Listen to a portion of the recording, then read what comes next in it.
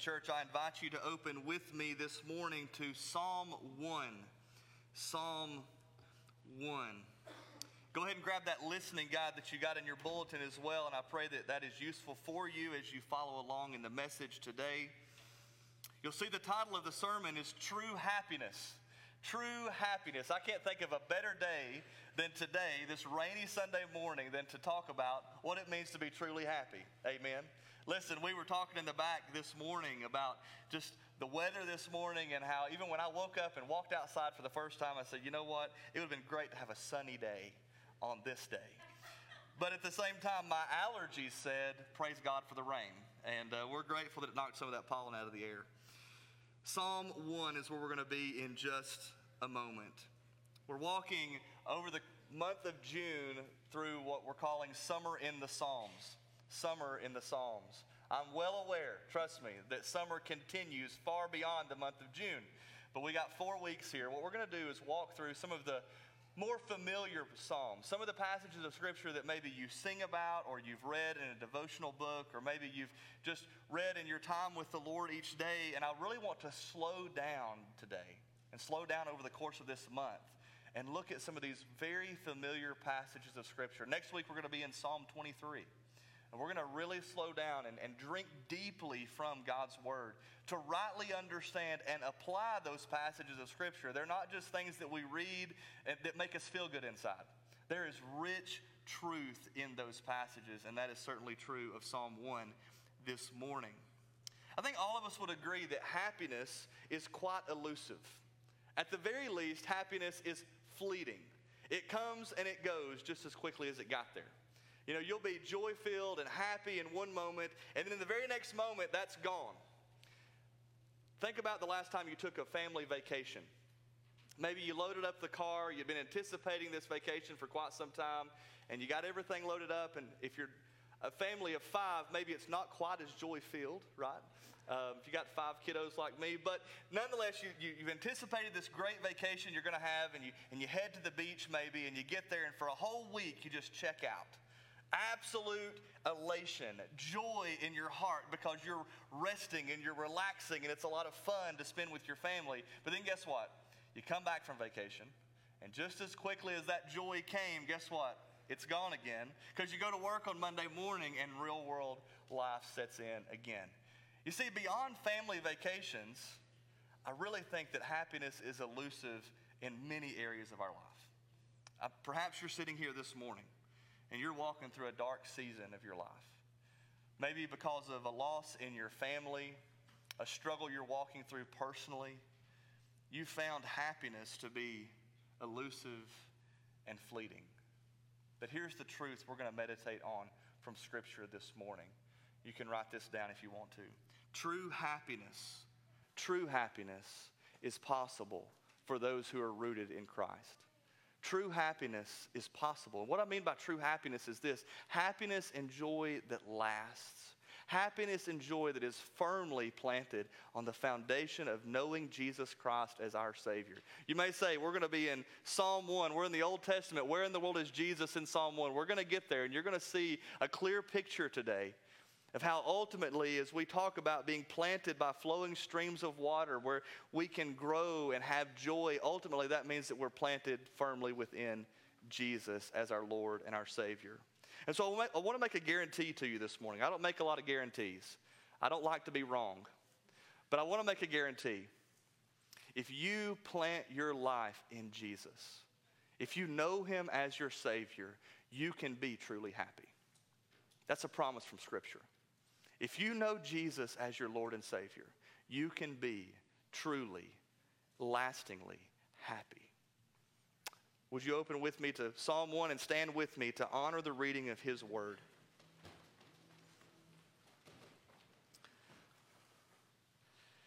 How happy is the one who does not walk in the advice of the wicked, or stand in the pathway with sinners, or sit in the company of mockers. Instead, his delight is in the Lord's instruction, and he meditates on it day and night. He is like a tree planted beside flowing streams that bears its fruit in its season and whose leaf does not wither. Whatever he does prospers. the wicked are not like this. Instead, they are like the chaff that the wind blows away.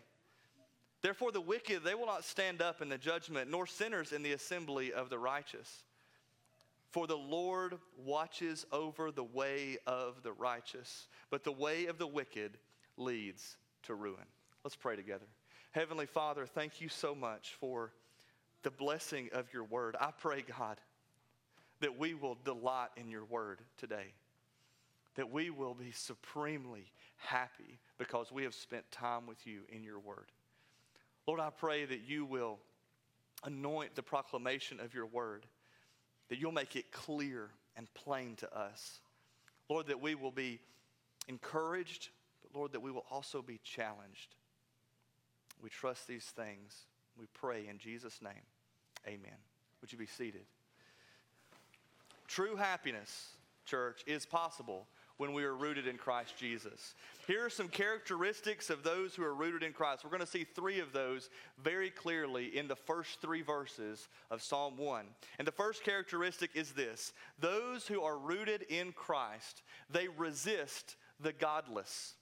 Those who are rooted in Christ, those who are firmly planted on the bedrock of knowing Jesus as their Savior, they resist godlessness. They resist the godless, you could say.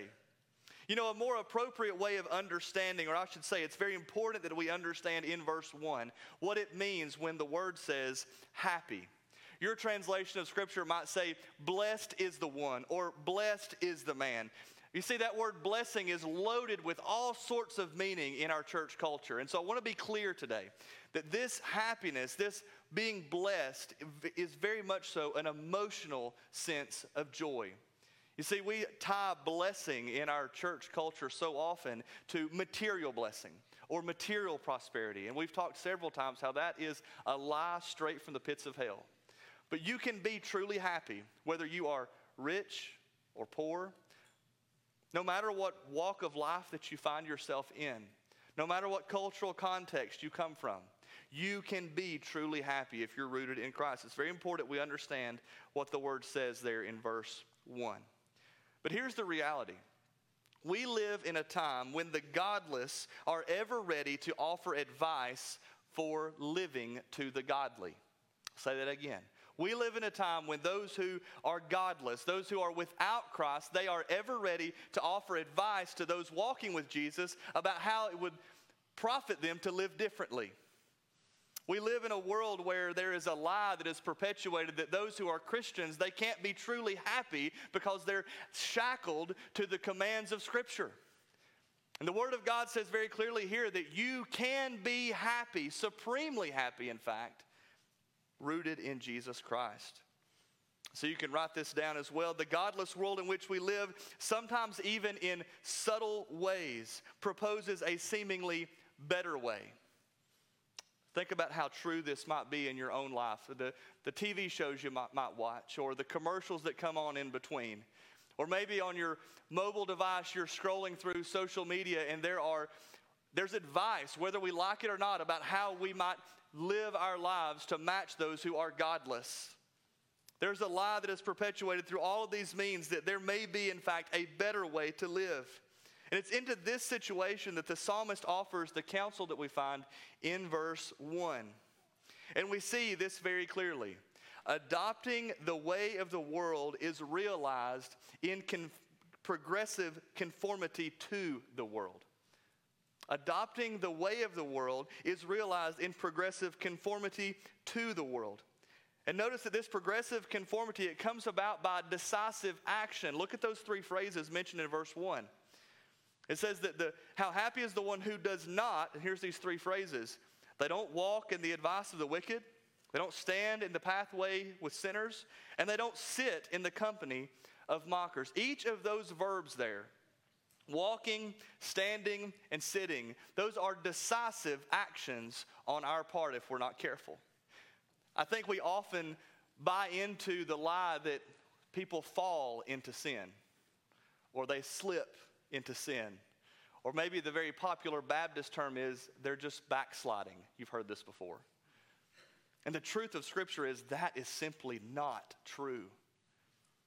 living in the way of the world, following the advice of the wicked, adopting the way of the world, church, it is something that is done by decisions that we make, and we cannot make excuse for that. And so notice with me this progression, if you will, 3 ways this progression takes place as we continue to adopt the way of the world. First of all, we see that it begins by being sympathetic to the principles of the ungodly. It begins by being sympathetic to the principles of the ungodly. What does this look like? Very simply, it's when we say, you know what, I see where they're coming from. Or I understand how they could arrive at that conclusion about life. Or we might even say this, you know what, it's just in their nature to believe that way, or to act that way, or they were made that way. You see, that's the lie that many people buy into, even within the church. And it begins with that subtle fall, that decisive action into giving credence to what the world might say. But then there's a second decisive action that takes place as we get to this idea of standing in the pathway with sinners. We see that one begins to act along with the ungodly. So no longer are you just giving credence to what they're saying or saying, I understand where they're coming from, but now you're acting right along with them because you've bought into their argument and their understanding of life. But finally, and perhaps most damaging, if one is not careful, one begins favoring the values of the ungodly. This is the final step, if you will.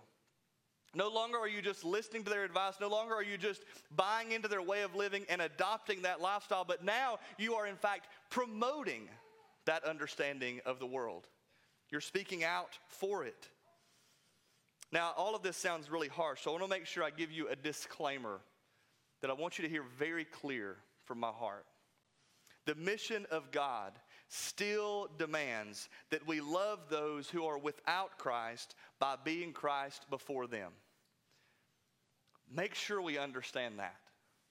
The point of this passage is not that we just shouldn't associate with sinners at all.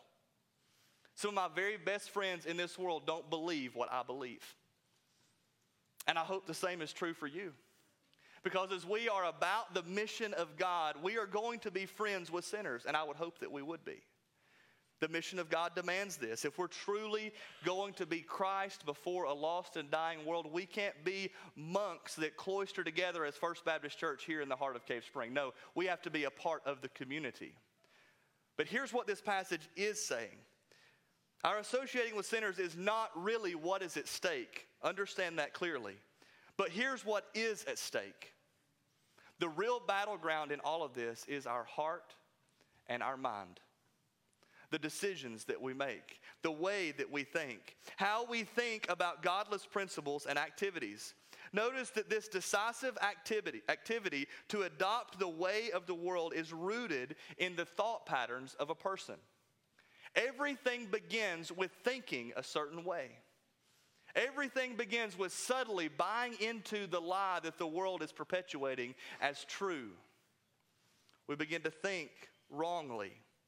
Turn with me to Matthew chapter 5 real quick. It's not going to be on the screen, so I really want you to turn there with me. Matthew chapter 5. We're going to look very quickly at verses 21 and 22, and then verses 27 and 28. Jesus knew this to be true. This is straight from the mouth of Jesus. He taught this very plainly to those who were listening this day while he was preaching the Sermon on the Mount. I want you to listen to what Jesus says in Matthew chapter 5, verses 21 and 22. Jesus says, "You have heard that it was said to our ancestors, 'Do not murder.'" Right? Concrete activity, don't do that. Pretty easy, right? Don't kill people, all right? "And whoever murders will be subject to judgment." But notice what Jesus says in verse 22. He says, "But I tell you, everyone who is angry with his brother or sister will be subject to judgment." You catch that?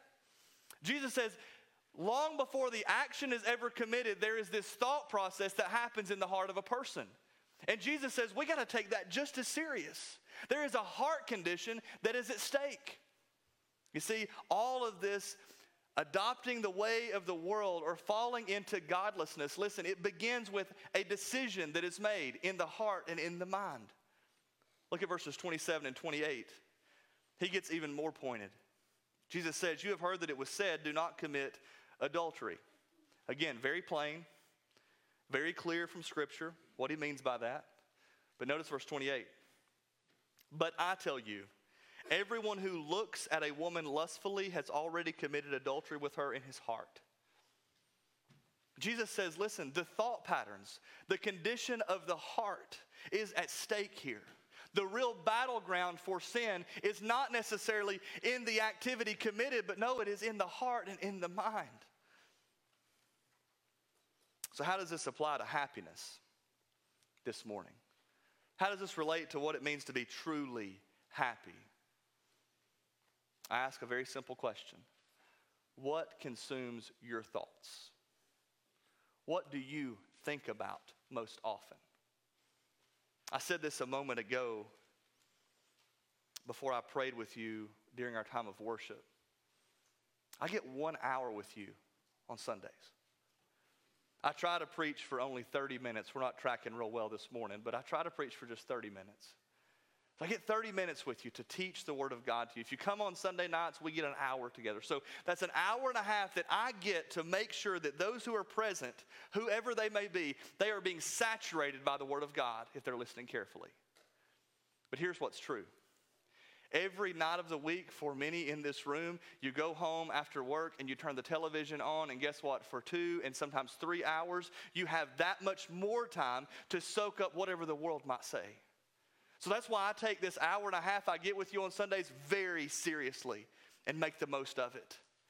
Maybe if you got a phone in your hand and you're wasting or passing the time, if you will, and you grab the phone and you flip over to Facebook and you scroll through. And then maybe you get that usage report at the end of the week. Some of y'all get this, and it says you were on Facebook this week for 10 hours, whether you knew it or not. You see, this much of our lives are consumed by putting thoughts in our hearts and our minds. So what consumes your thoughts? What are you thinking about most often? Because here's the reality. If you buy into the lies of the world, if you give credence to what they are saying, before long you are then living in that way, and then before long you are being a proponent of that lifestyle and those choices. And there is not true happiness in any of that. So we have to resist godlessness. We have to push away from godless activity and ways of thinking. But let's be honest, this proves to be very difficult. And as we get to verse 2, we see a necessary remedy to all of this. Notice this, another character trait of those who are truly happy. Those rooted in Christ, they rejoice in the Word. They rejoice in the Word. You see, church, we are hardwired to fill the void of our hearts with something. We're hardwired to fill our hearts with something. It may be the joy we experience in some sort of hobby or activity or our jobs or our time with our families, but we fill the void of our hearts with something. But here's what's beautiful as we look at verse 2. Notice that the Word of God gives us something to fill our hearts with. Listen carefully again as we read it. We read instead. In other words, here's an alternative for you. Instead of doing what we outlined in verse 1, the things you could avoid, there is a better way. And it says, his delight is in the Lord's instruction, and he meditates on it day and night. Instead of filling your minds with unholy things, we see that those rooted in Christ, they fill the void of their hearts and their minds with the Word of God. You see, there's this void in your life that needs to be filled by something. And the clear teaching of Scripture this morning is fill the void of your heart and your mind with the Word of God instead of unholy things. Make no mistake, this is not some sort of passive or dull activity. It's not a boring sermon you listen to on Sunday mornings. No, it says that he delights in the Lord's instruction. Let me illustrate it for you this way. Some of y'all are old and in love, right? You know who you are. I want you to think back to when you were young and in love for just a minute and what that felt like. Maybe you go on your first date and you're spending significant time with the love of your life for the very first time, and you're asking all sorts of questions, right? You remember this. You want to know everything about that person. And they tell you about their life and who they are and what their interests are and their life history. And what are you doing? Men, we used to listen really good back then, right? We're hanging on every single word. Why? Because we are in love with this person. We want to know everything there is about them. And so we ask more questions. We hang on every single word. Why? Because we love them and we adore them. That's what it means, church, to delight in the word of the Lord. It means that we love Jesus so much that he is our all-consuming passion, that in the same way, because we love him, we hang on his every word. That as we drink deeply from just these 6 verses, we are encouraged to know that we can be truly happy if we fill our heart with the right things. But he goes on to say that those rooted in Christ, they meditate on the instruction of the Lord both day and night. That word meditation can be a kind of a strange word to think about. A misunderstood concept, certainly. Because most often we associate meditation with some of the Eastern religions like Hinduism and Buddhism, right? And those religions, when they talk about meditation, what they're referring to is emptying your heart and your mind of everything, right? Some of those religions call it getting to the clear, right? Clearing your heart, clearing your mind so that you can rightly discern what to do. But I want you to see very clearly this morning that meditation in the Christian sense is very different. Meditating here in this passage means a sort of murmuring of the word of God to yourself. Now, some of y'all talk to yourselves. If you ever talk back to yourself, that's a problem, okay? If that voice ever speaks back, you need to let somebody know. But that's what this means. It means that you're murmuring the word of God to yourself, that the word of God it's so consumed you in your life that you are beginning to repeat it to yourself over and over and over again. Here's what it means. Meditating on the word means that we give voice to the word of God in our lives. When we meditate on the word, we are giving voice to the word of God in our lives. No longer is it just a passive activity where we sit under the preaching of the word on a Sunday morning or on a Sunday night. It becomes a very active activity as we reflect upon and consume the word. I've got a quote here I'm going to put on the screen. Charles Spurgeon said it this way: reading reaps the wheat. Meditation threshes it, grinds it, and makes it into bread. Ain't that good? So often we stop at reading, don't we? Right? We read the word, maybe we check that box on a day of the week. We say, all right, I spent my time in the word. I read it today. That's good. But we stop there. To delight in the word, to meditate on the word. Listen, that's where the real growth happens. That's where the real heart change begins to take place. Notice also that it's called in verse 2, the Lord's instruction. This is so significant, church. Because listen, when we understand that it's the Lord's instruction, it means that we recognize the word of God as suddenly valuable in our lives. You see, our willingness to meditate on the word, it is evidence that we recognize the word of God as valuable, as it having meaning and significance in our lives. Listen, this is not just a collection of stories. It is not just valuable as history.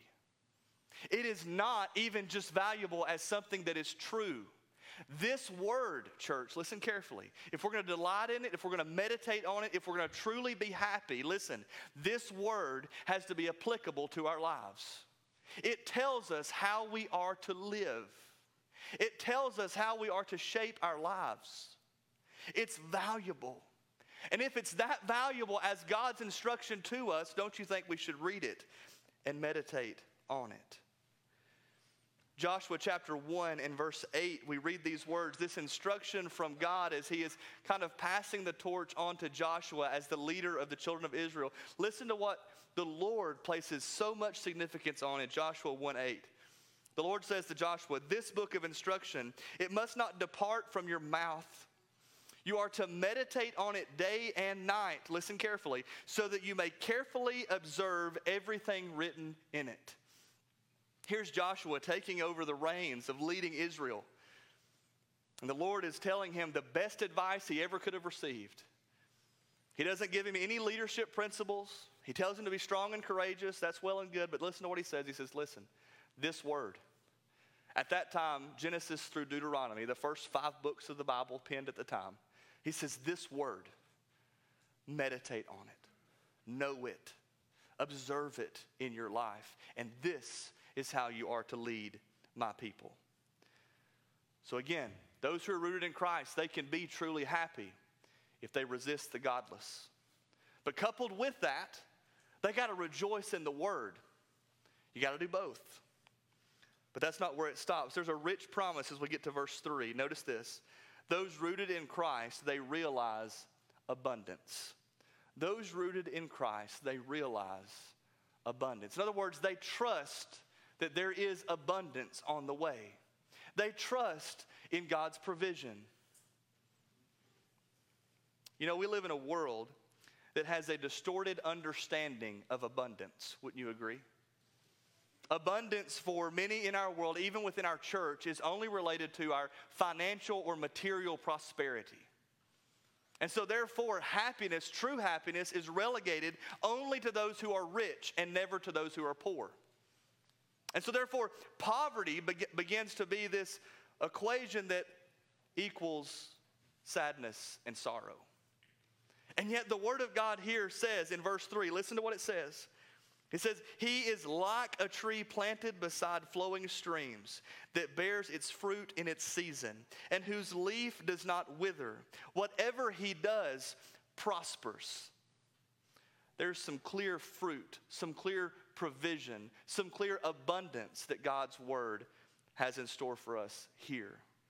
3 ways that we realize abundance as God's people rooted in Christ for true happiness. Number 1, those rooted in Christ, they bear the fruit of godliness in their lives.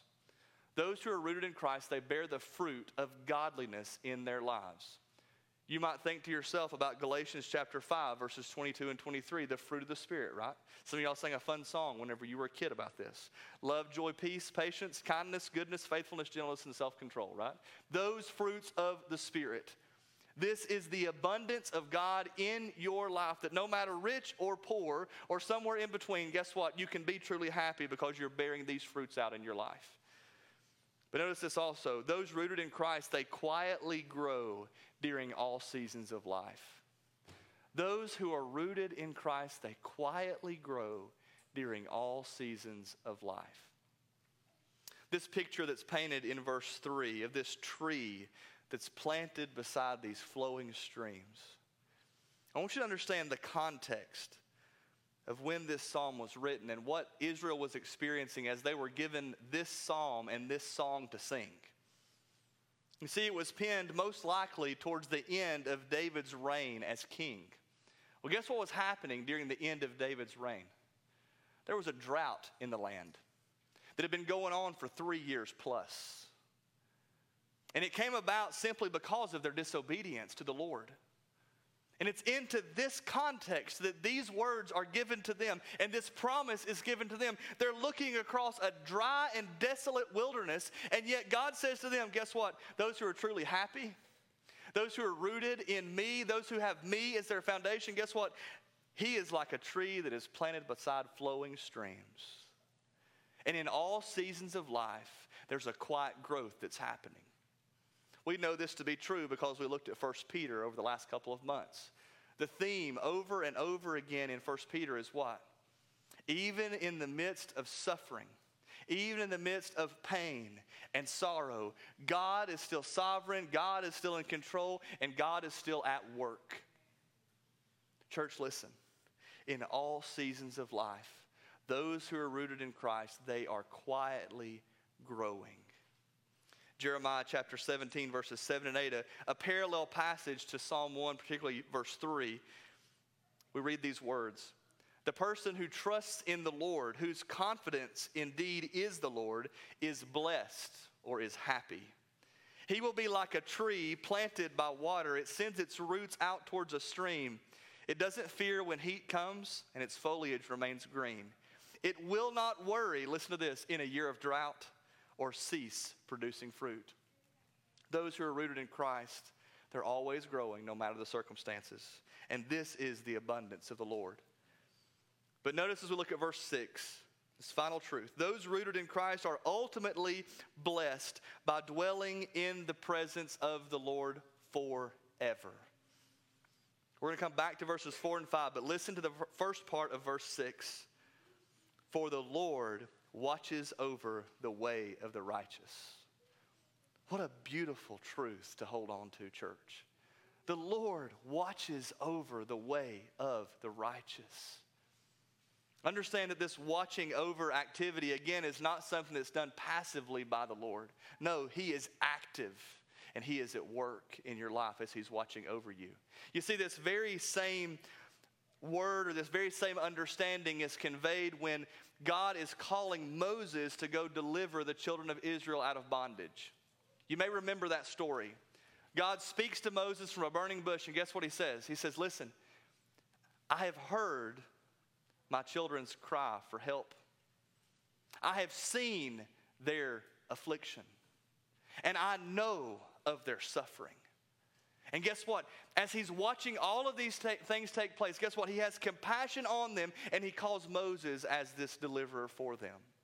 Listen, those who are rooted in Christ, that same level of care and attention is directed your way for all of your life and into eternity. Those rooted in Christ, listen, the ultimate blessing, the ultimate peace comes by knowing we will dwell in His presence forever. Now you'll notice I skipped a little bit. Verses 4 and 5 and the end of verse 6. I saved it for the end for a reason. I want to say very clearly before I read those verses.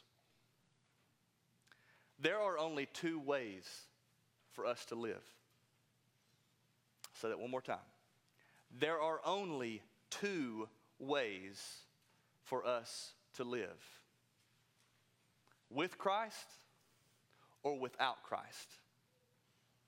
Doesn't matter rich or poor. It doesn't matter cultural background. It doesn't matter the condition of your family. It doesn't matter if you have a family or you're an orphan. It doesn't matter. There is only two ways to live. With Christ and without Christ. There's a reason why this psalm is only 6 verses long and not 42. I think many times our world wants to perpetuate the lie that there's a third or a fourth way to live. That maybe you can sincerely believe in something and things still work out. That you can sincerely trust in something that may in fact not be true and it still work out. But I want you to listen to verses 4 and 5, and I want to read these so carefully. And while I'm reading these, I want you to ask yourself the question, are you truly happy? Very simply, the wicked are not like this. Everything we saw in verse 3 to be true about those rooted in Christ, it says very plainly in verse 4, the wicked are not like this. Those not rooted in Christ, none of these things are true about them. Instead, it says they are like chaff that the wind blows away. The picture here is of at harvest time, they would bring in the harvest of the grain. And they would throw it on the threshing floor, and they would take their cattle or their horses, and they would walk around on the threshing floor, and they would crush the grain. And guess what would happen? The grain would separate. The good part of the grain would be left there, and the chaff would be laying next to it. And then the farmer would come in with a shovel, and he would throw it high into the air, into the wind. And the heavy, good part of the grain would fall back to the threshing floor, and guess what? The chaff was useless, and it was worthless, and it blew away. So we see this picture. The wicked are like that. In opposition to this understanding of the righteous, those rooted in Christ being like a firmly planted tree, the wicked instead are like chaff. Then we see in verse 5, therefore the wicked, they will not stand up in the judgment, nor sinners in the assembly of the righteous. The picture gets even darker and perhaps darkest at the end of verse 6. Look at that with me. The way of the wicked leads to ruin.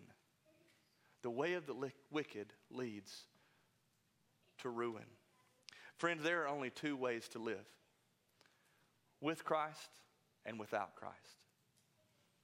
I'm asking you the same question I've asked several times over the course of this message. Are you truly happy? Are you truly happy? I understand that there are these seasons in life of hardship and difficulty. We're not always going to have a smile on our face. Life can be hard, and I get that. But as you walk through those seasons, is there a return to joy and happiness because you're rooted in Christ? Is there a trust that God is still good, that He is still in control, no matter the hardship or the sorrow? If there is not, here is the very simple invitation. And this invitation is for those who have been sitting in these pews for 30 years and those who have been sitting in these pews for 3 weeks. If you are not truly happy, I want to challenge you. This is not necessarily an emotional problem. This is not something that you can somehow fix on your own. It is only fixed, it is only remedied by rooting your life in Christ Jesus. So here's what that means. There's a blue card in the back of the pew in front of you. There's some boxes there, and you can indicate that you would like to give your life to Jesus. You want to follow Christ as your Savior. Now, checking that box does not make that decision secure right now. Here's what it tells me, though, as your pastor. It means that I'm going to call you, I'm going to reach out to you. I want to have a time to counsel with you and to show you in God's Word what it means to follow Jesus as your Savior. Or maybe after the service this morning, you just come and talk to me. I'll be standing right here at the front. I want to hear from you. I want to understand your struggle and what you're walking through. And I want to understand your answer to that question. Are you truly happy? Or maybe, believer, you're sitting here and you say, how does all this apply to me? You just needed a reminder today, perhaps, of what it means to be truly happy, of what it means to be rooted in Christ. Or maybe you have a lost family member or friend. I want to know who they are. I want to pray with you for them, that they would also be rooting their lives in Christ Jesus.